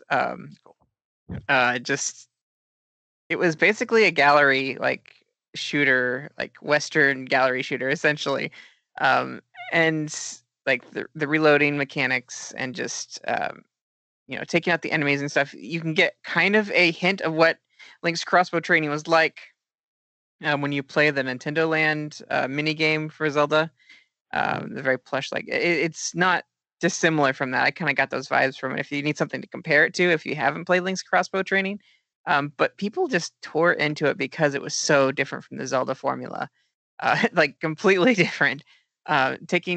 It's like taking the Zelda series into space, like randomly. Like, what are you doing? Like, it was that kind of weird, like juxtaposition, like a big leap of faith. And it was very much a demo as well, to show off what the Wii Zapper could do. And much like many of Nintendo's accessories, it only lasted like 1, 2, 3 games maybe, and then it just faded in obscurity, like just plastic that's never going to be used again, except for nostalgia's sake, So like the DK bongos and things like that. So yeah, it was a really cool demo to show what it could do and what the Wii could do. But I think ultimately it kind of fell flat. But I absolutely enjoyed every bit that I played of it, and I played it over and over and over again, and just dedicated a lot of time to it. And I was in a vacuum at the time; like I didn't hear any of the negative reviews when I played it, and so I really, really enjoyed every bit. If I had heard that people were like hating on it, it might have influenced how I felt about the game. But not having those negative reviews and everything, like it actually made me like the experience quite a bit. Yeah, totally. I could see that for sure. I have it. I have acquired it recently for, I think I got it for $10, including the Zapper. And I just looked it up on eBay. It's still very cheap if anyone's interested in this game. But I didn't have a problem with the direction that they were taking with the game. I just didn't think that the Zapper was that much of a compelling product for me to go out and get it. I have one now, because I got it with the game, and it doesn't feel like it's that necessary of a thing. Like I'm perfectly fine just using the Wii remote as it is. But it's a nice little novelty to have, and why not do something like that with Zelda? I think it's perfectly appropriate for that universe. And I love gallery shooters like that. That is one of my favorite genres. There's not too many out there, so it's really nice and refreshing to see a game like this that does exist for the Wii. Josh, any thoughts? Yeah, I enjoyed this one. I think I kind of feel like you with the Wii Zapper, kind of like with a lot of Wii accessories, where some of them just don't really seem necessary. They're just like pieces of plastic that you plug the controllers into. But I mean, it still worked really well for what it was, and it sort of had that crossbow feel, I guess. And I like Twilight Princess a lot. That's one of my favorite Zelda games, so I appreciated the aesthetic and stuff they went with that and the theming. If people were disappointed about this not feeling like a regular Zelda game, it's kind of their own fault, because this does not say it's supposed to be. It's not. Right. It's a side thing. So anyway, it's there's not, I guess there's not a whole lot to say about it, but what was there was fun. I think the name left a sour note as well. Like crossbow training, like that sounds weird. Like maybe the training cool at all. For me sounds a little. Yeah. Makes it sound like a demo. Wheels. It's a baby thing. Right. It like, hey, here's a tutorial that you have to pay for. Yeah. But I mean, I don't know. I like when they kind of like reuse assets from beloved games, and it kind of gives you like a new experience in that universe. Why not? And like Josh said, if they were to put out a whole entire game based off of it, I don't think people would be overly thrilled, especially if it was a Zelda game. So I think something that's short and sweet and kind of arcadey, like what they released, is perfectly appropriate. So I do look forward to going back to that and kind of letting you know what I think about it. Cool. Good pick, Ryan. So for my second pick, I chose a game that, again, I don't hear anyone talking anything good about it, but I just don't hear people talking about it at all. And some people actually do not like it at all. So this game is called Pack and Roll for the DS. So it's a Pac-Man game, and it's kind of hard to describe, but it's kind of like a platform adventure collectathon, except you're Pac-Man as a ball, and you use the DS stylus to kind of like roll him around by like flicking him around and stuff. And it takes place in like I don't know, it's kind of like a mix between 2.5D and 3D.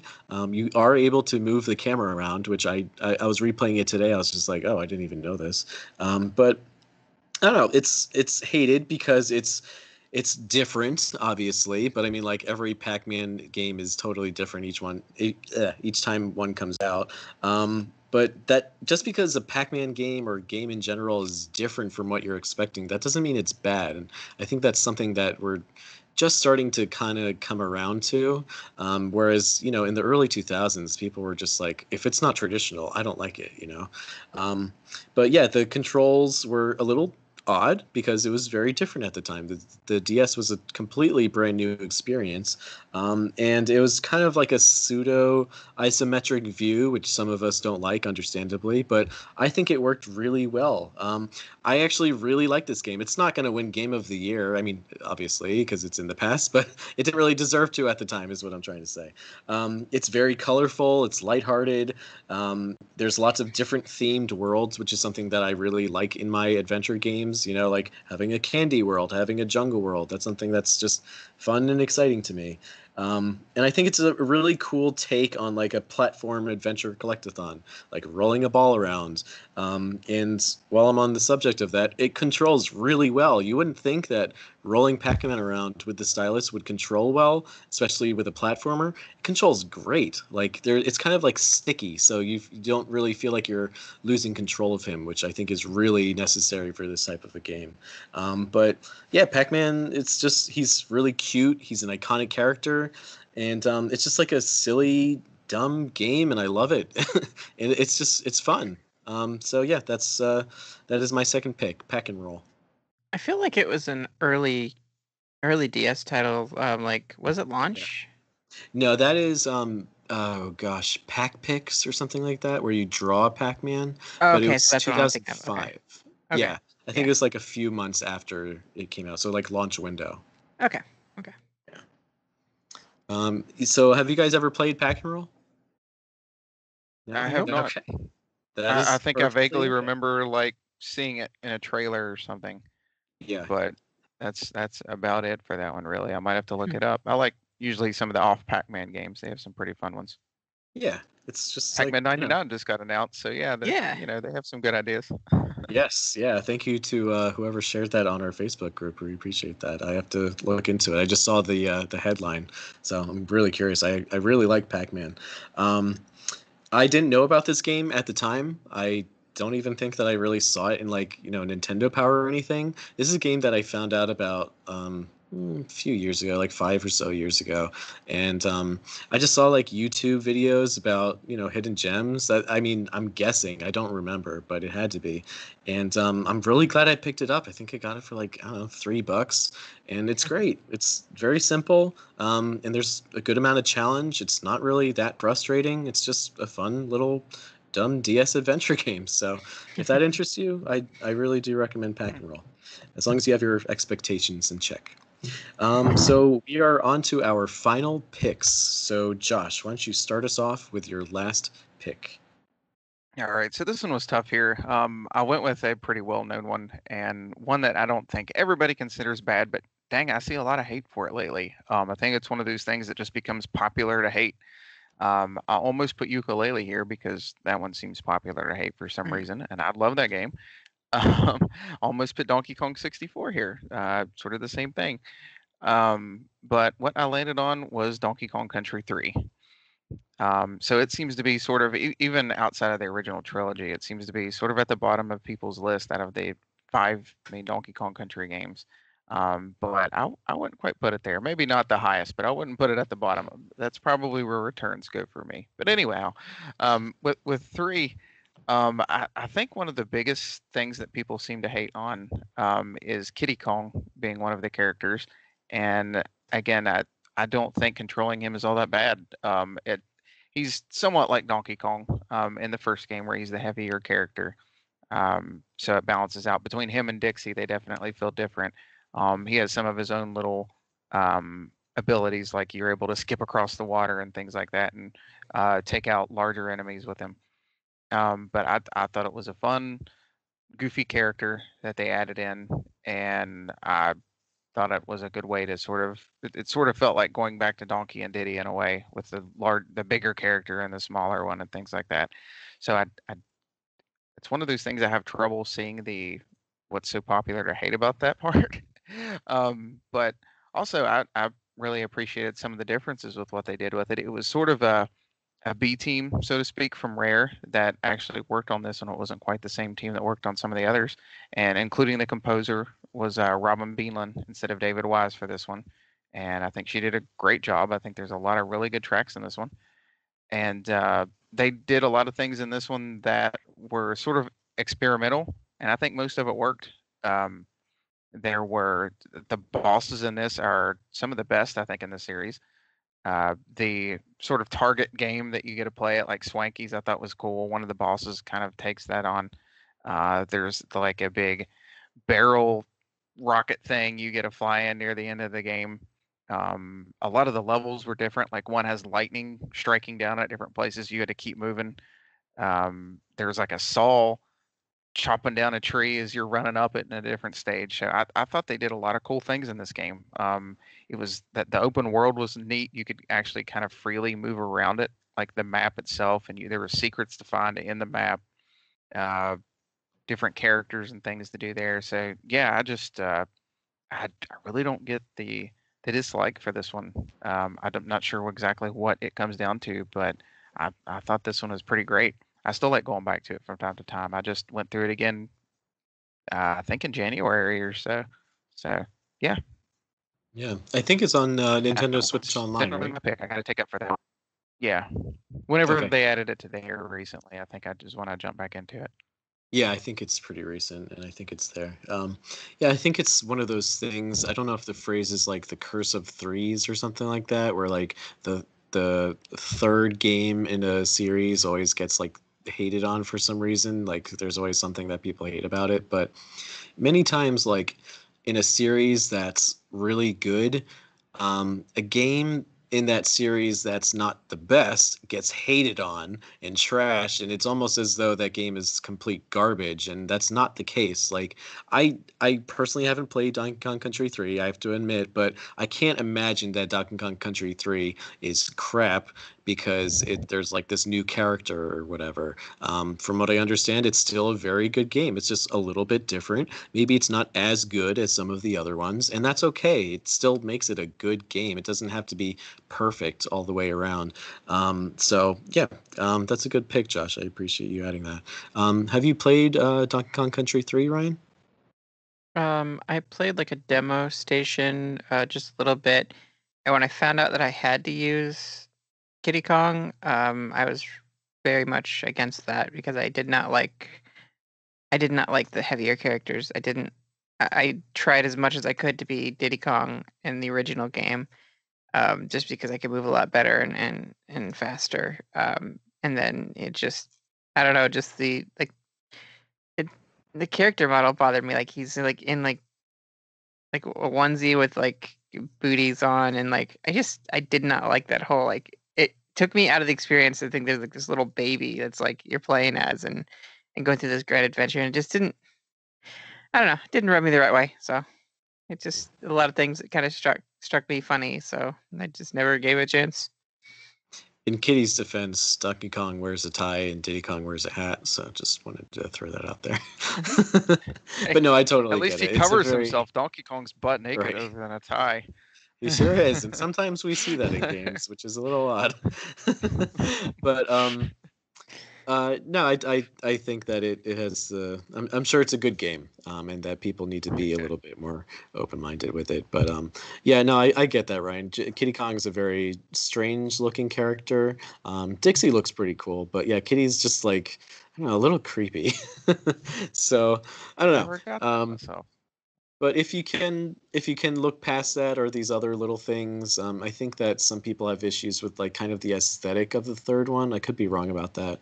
I'm sure that the gameplay is just fine. They had two other games to learn from, so yeah, it's free on the Nintendo Switch Online if you have a subscription. So why not give it a chance? Okay, Ryan, what is your second pick? Okay, I went back and forth a lot on this one, and I wasn't sure if I was going to bring Super Paper Mario to the table or this other game, because I think Super Paper Mario has the potential to come back later and re-release, and people will be fond of it, even though at the time everybody's angry that it wasn't the RPG style. Um, I kind of moved away from that one and went to another game that was harder to pick out. Like there are other worse games in the series, but no one really talked about this game, and I just don't know if people skipped it or it hit the wrong audience at the wrong time or what really it kind of fell on deaf ears. And even then, like arguably, it's not a great game, at least a single player experience. Um, and that game would be Metroid Prime Hunters. So with this game, it was the experience. If you had all of the pieces of the puzzle, it was a really fun game. Even in single player, it was fun, even though it had you go through like the same boss fight every single time. And every single stage was just a slightly harder version of this like tower that you had to take down. And there was a lot of backtracking, and like it was very divisive, and very like just it stretched the gameplay out for a game that already didn't have very much to offer as far as single player experience goes. But the fact that it had the Rumble Pack, if you had the Rumble Pack and were able to play with that, it felt really great. In fact, the Rumble Pack actually added to the sound because it made noises similar to what you have in HD Rumble nowadays. You can hear certain noises, but this was kind of the early HD Rumble, and it would have varying degrees of like intensities Oh, wow. to give kind of like audible sounds, which was really cool. Like there was some really cool cut scenes and stuff too. I want to say AVI, or I'm trying to think what the I video think that's it. that they used for Yeah. that. Really, really amazing graphics for a DS. A DS, not Yeah. a 3DS, a DS. Like it was just Right. beautiful. And like there was a scene whenever you go to a new planet where Samus's ship would take off, and the rumble that you felt from that, and the sound that it made, the zoom sound was just so cool. Like these moments that really just shone for me in a lackluster single player experience. You did have your kind of like mini boss fights where you fought other hunters, which was quite fun. In fact, that's the game's real like shining point is its multiplayer offerings. To be able to go and be in a competitive first person shooter like game, each character, each hunter had their own special like morph ball mode. They had their own special bombs, different ways that they played, their own special weapons. But then you could also pick up like a shared weapon or like use one of the other hunters' weapons. And the competitive scene was really cool, and it also supported the headset that came with the DS, or that you can pick up for the DS. So I got the whole experience. I had the Rumble, I had the headset on, and I was able to talk with people. Like I think it was in between matches or something like that. Like I got that kind of that early Call of Duty experience out of a Metroid game, and it was Nintendo Wi-Fi. Their early DS Wi-Fi offerings, and there weren't many games that did that at first, and this was one that really, really shone. And they put a lot of effort into this game for the cutscenes and everything. But sadly, I think they lost a lot of it with the story and the length of the game, what they could fit on the DS. But they really went for the graphics and the really good look for that. And albeit it does not look pretty, other than like those cutscenes, it is not a pretty game. But it is a lot of fun to play, and especially like just the online experience was superb, and the music too, pretty good. The final boss was also pretty awesome. And it was you got a really cool weapon at the end too that you could use against the final boss, and it was just a really well done like multiplayer experience. And I think it's weird to say that like this is the best multiplayer experience that Metroid has ever had. As far as competitive goes, someone could argue that Federation Force is a really good co-op, but we don't have much else to compare it to. But yeah, it was such a good game. Like I would even say like better than the multiplayer in Metroid Prime 2. Just it was so fun to do, and it was all competitive. There you could have like teams and stuff and work with teams, I believe. But I never really had anyone else to play with. I just played online with people, and that was where I got really good at the game, and just like really, really played it. And I found that I enjoyed doing competitive games.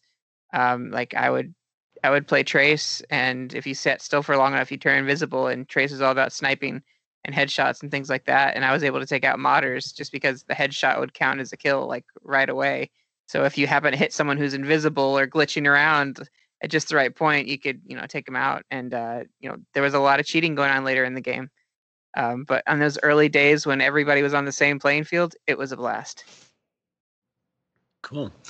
Great pick, Ryan. Yeah, I totally agree that this is kind of like a hidden gem that people tend to overlook. Not really a hidden gem, just like, it's from a popular-ish franchise, but people tend to overlook this one, which I think is a shame because it was really ambitious at the time. Josh, do you have any thoughts on Metroid Prime Hunters? Yeah, I've went back and played it some. I like all the other Prime games, even Prime Pinball. This one's at the bottom of that list. I didn't really get to play it multiplayer. I just didn't have anybody to play that one with. And I didn't really dig into it honestly until a couple years after it was kind of the new thing. And I enjoyed parts of it, and I was like, I played through all the Prime games. I got to play through this one too. And I like the idea of the different hunters and things like that. And it's all right at first, but then it's like the further I got, that's like the less and less I wanted to keep going. Mhm. Some of it was having to replay the same boss over and over again. That was just getting to be tiresome. It was like a long, drawn out fight, and it's sort of like an endurance run at some points where it was like, I can't avoid this one shot, but I know I can, if I shoot this and keep getting health, I can slowly get through this. So that was a bit of a drag. And then I think I really sat down and tried to get through it twice, like for real. And I think both times I got stuck at like the same part, and it was just like, I don't know what to do. And it was like, I think you have to go back to the planets again. Like there might be 3 or 4 planets. You have to go through them all, and then you have to go back through them all again. And it's like, as soon as you have to go back through them all again, I go back to one of them, and I always just get like confused and lost and all this stuff. And I'm like, it just loses me. Mhm. So I haven't really made it past that point. I definitely see some cool concepts there, and it's another one of those things where I'd like to see, hopefully, in Metroid Prime 4 when it comes out in 2037. That I hope they add some fun multiplayer to it, and I'd like to see more of these hunters again. Yeah, For for sure. sure. Yeah. We're definitely going to see Yeah. Silex again. Yeah, 'cause Silex he's in definitely. several games now. Right. Mhm. Very cool character design. That's probably one of my favorite things that this game introduced, all these different hunters and these crazy styles that they have. And it wasn't made by Retro Studios. It was made by this other company with some assistance by Retro. So, it's pretty bold of them to include these new characters. But yeah, I think they did a really good job. As I mentioned before, it's a really ambitious game. It was a game that was originally a pack-in demo, I believe, for the original DS when it came out. Because Hunt. at the Got that. yeah. Yep. Yes, First Hunt. Yeah, sorry. Yeah, there's like a demo of this game because it didn't come out yet. It was still being worked on. And it's significant because at the time, the PSP was just on the horizon, or maybe it already came out. I don't remember. But it was kind of a way of Nintendo saying, hey, we can stand toe to toe against the PSP. Like, yeah, this DS isn't as capable with the graphics, but we can offer our own unique thing with games like this. And Metroid Prime Hunters is gorgeous. I think it's stunning what they're able to do, especially early on in the DS's life cycle, because even later on games weren't able to accomplish things like that. And it's a Metroid Prime game on a handheld system. It's amazing. I like that DS look too. Like the I know there's like it's very pixely, but I like that. There's something charming about it. And I thought it played as well as it could. It was a handheld, touch screen with a stylus Metroid Prime game, and I thought they did a really remarkable job with that kind of control setup.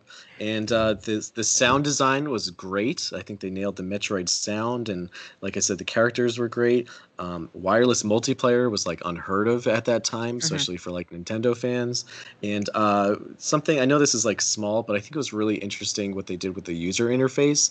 Like on the bottom touch screen, it was just designed to make it look like it feels like this like Metroid like ship user interface, this computer user interface that you would imagine you would be using in this like universe. So I thought they really nailed that feel. Yeah. So That was cool. That was unique to each hunter, which was pretty cool. I didn't know that. You felt like if you played a different hunter, it had a different like HUD layout, and it was like custom to them, and it looked like it was like a part of them, which is cool. And then I will say that like I played it with the thumb button strap that came with the original DS, and that was the best way to do it without the stylus instead of using your thumb to aim, because it made it that first person experience like you had another analog to aim with instead, because you had direct working with your thumb. It definitely there's a lot less thumb cramping from using the stylus to try to do a first-person shooter, which was crazy. It shouldn't have worked, but it did if you had the right stuff. And now you can't play the game anymore. So you can't play the online experience. It was so great. You can play like against bots, but it's nothing comparative at all. So it's kind of lost the time, really. Right. Well, if anyone's interested in Metroid Prime Hunters, it's still relatively cheap for the DS. I think I got it for like $10 not too long ago, and I believe it is also on the Wii U Virtual Console while it's Don't still do it. running. So, okay, Don't do yeah, it. that's If true. you want to Don't be a do that. collector, pick it up, but don't play it on that. Play it on the DS, Right. please. Sure, sure. Good point. Cool. Thank you for sharing that, Ryan. Very good pick. So for my final pick is well. Let me just say that my runner-up is a game that I really, really love, and all of us have played it together. And my runner-up was Metroid Prime Federation Force. Mhm. I thoroughly, really, really love that game. But I wanted to talk about a game that I remember a little bit well. I played both of these like around the same time and had really similar positive experiences. But my third pick is The Legend of Zelda Triforce Heroes. So this is a 3DS game. This is a very multiplayer focused Zelda game. Like you work together. It's a co-op game. There's a heavy emphasis on playing online, although you could play with other people. But one big drawback for the game is that you need 3 people with 3 separate 3DS systems and 3 separate copies of this game. And I think that was a major blow to this game because it required a lot of money. It's not as accessible as like what the DS had, where it had like that DS download play thing, where you don't even need the game to play it. But yeah, with this game, you basically work together, you solve puzzles and dungeons, and defeat all these weird monsters. There's like a competitive element where like if you see rupees, you want to go for it first, obviously, and then that stays with you in like the main like hub world or whatever. And it's very silly. There's like this emphasis on these like weird outfits. So Link would wear a heart outfit, and if you wear a heart outfit, it's like more likely that you would find hearts like when you're like cutting grass or whatever. And I think there's like a water outfit where you would like swim a little bit faster or easier in water. So each outfit, like they looked ridiculous, but they had like a little extra trait to it that would help you in the game, which I thought was pretty interesting. But a lot of people hated it when it came out. It used a lot of assets from A Link Between Worlds. So we all loved A Link Between Worlds. We thought it looked great when that game came out. But when this game came out, like, a year or two later, everyone's just like, oh, it's the same. And yeah, it's the same, but it looks good still. Like A Link Between Worlds looked good, so this looks good too. They didn't really change too much, but I will say like the frame rate is amazing. It's very fluid, very very fluid game, which is very impressive to me. Yeah, people just didn't like the silly outfits, and there were like limited communication options, so you only had like I don't know 6 options for things to yell out to your teammates, like "Hey" or "Totem," like climb on top of me, basically. So it was kind of limited, but I actually kind of like that. Something that really killed the game for me, though, is that there were trolls in this game. I don't know if there's some type of subreddit or something going on, but many times I would play the game, have an awesome time, and one of the most enraging things I've ever experienced in gaming is that right before you would get to the end, the troll would just stand right before the finish line and just yell, ha ha, ha ha, ha ha, that prompt over and over again, which means that you don't get anything that you did for the past 20 minutes, half hour or so. So all the rubies you collected are gone. And all you can do is sign off. And when you sign off, you get penalized for that because it shows that you didn't finish the game thoroughly, which is understandable why they had that implemented. But it was frustrating for me because it's like I played the game, but this guy's just being a jerk. So that's something that kind of killed it for me. So you know. But trolls aren't there anymore because nobody's there playing this game. The online mode is quite dead at the moment. And the story itself in the game, it's very silly and funny, but it's not really a reason to go back.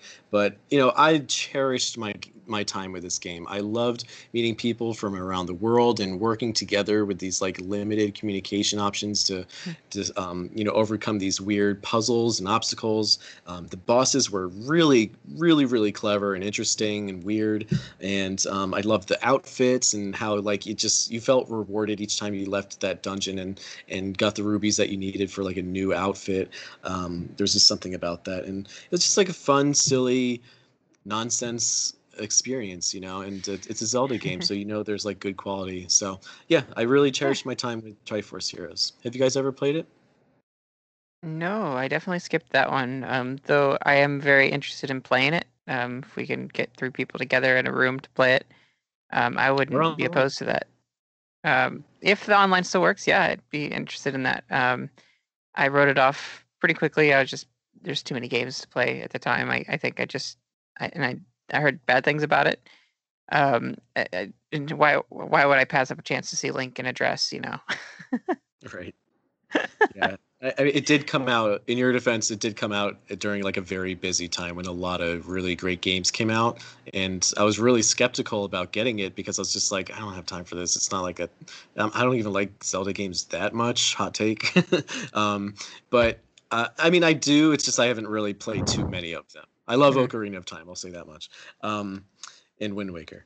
But what was I gonna say? Yeah, I was just like, you know what? If there's ever a time to play and get this game, it's right now. So I bought it on launch day because I'm like, the online is only going to be hot for like a couple months, so I might as well get it now and play it. And I'm really glad I did. I had a great time. Josh, have you played it? No, just I think there was a demo for it on the 3DS. This is possibly one of the only official Zelda games I have not played.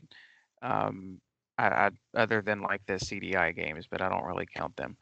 So, yeah, with this one, there was a couple things. I've always gotten really annoyed with now it's not so much a thing because it's just a Switch, but I always got really annoyed when Nintendo would want to put all these multiplayer focused games on their handheld instead of their home console at the time. So I was like, my home console, I have multiple controllers. I have people that can sit down and we can have a good time with it. With these handheld consoles, I don't have people that, especially as an adult, not all of us have all these, the 3DSs or DSs or whatever, and your own copies of it and all that sort of thing. We're not really going to get together and sit around usually and do that. So that was always really frustrating to me because I know some games like Four Swords and Four Swords Adventures are really good. But outside of that, really with this one, some of it was the aesthetic of it. And I remember seeing like the trailer, and is it a king or something? I think in like the Fashion Kingdom or something, like all of that. Right. And like I can handle like stupid funny, like I can handle that, but this just seemed really lame Yeah. to me. And that along with just like the restrictions with, I think you said there's not even download play with it. I heard trying to play it by yourself was just not good. Right, it's not. And again, like that, some of it was just some of the goofiness they went with it. Just is it maybe not my kind of goofiness, like the costumes. And Ryan kind of joked about the dress. Maybe the dress is what really turned me away from it. I don't know. But just things like that, I just couldn't. That didn't feel right to me. It didn't look like. I don't mean to sound like somebody that's like, oh no, it's not how Zelda's supposed to be. But it just didn't feel right. And again, all that on top of the other things where I don't think it was going to work out for me very well. I just didn't even bother picking it up. Right. And you're not alone. A lot of people had those exact same thoughts. In fact, I had those same thoughts, like I kind of mentioned before. But and I get it, like, and seeing the trailer with like Link in a dress, I'm just like, what are you doing? Like, why this? Why now? Like, what are you trying to do with this? But and I'm a very open-minded person, but it's just like, what's the point? But if you really think about the concept behind it, like having these silly outfits, like just being goofy and having like these interesting traits attached to them, and having it be like a co-op game, it's really fun. I really think that everyone should keep an open mind and play it. At least, I mean, now don't get it if you think you're just going to be playing it by yourself, unless you think you might be into that. If you have if you have 3 people, including yourself, who you think might get a kick out of it, I really do recommend it. The online works perfectly fine, and it's a really great experience with friends. Whether or not you want to like call each other on the phone, like kind of stay on the line while you're playing, or if you want to kind of limit yourself with the options that they give you. It's very different. It's a great Zelda experience. I promise you, if you work together. The puzzles and dungeons are really clever. The bosses especially were very interesting, and one thing I'll just end with is that, Four Swords Adventures is an awesome game, but it kind of focused on like puzzles that were more horizontal. Whereas with this game, because it's on a 3DS, a 3D system, focus on like this vertical aspect, and I thought that was really interesting. So yeah, please don't sleep on Triforce Heroes if you think it might be your cup of tea. But I guess that wraps up our picks. But I wanted to thank everyone. I know this is definitely a long episode, so first of all, thank you, Ryan and Josh, for sticking with me. But thank you to our listeners for listening. I hope you really enjoyed this episode. We had a really great time making it and kind of discussing our lists with each other. If you liked today's episode, we would really appreciate it if you left us a review in whatever podcast service you are listening to us. Ryan, would you mind doing our due diligence? If you want to listen to us over at Apple Podcasts, Google Podcasts, you can also find us on Amazon Podcasts, Spotify, and Pandora Podcasts. You can also find us on our YouTube. You can also look us up on Facebook at Nintendo NOS, on our Twitter at Nintendo_NOS. You can find us on our Instagram at Nintendo NOSIN. Shoot us an email, NintendoNostalgiaIN@gmail.com. You can always give us a call on our Nostalgia Hotline, share your memories, and show us some love at 317-969-5690. Guys, that brings us to the end of the episode. Thank you so much for listening, and we will catch you next week. Later, Preston. Bye-bye.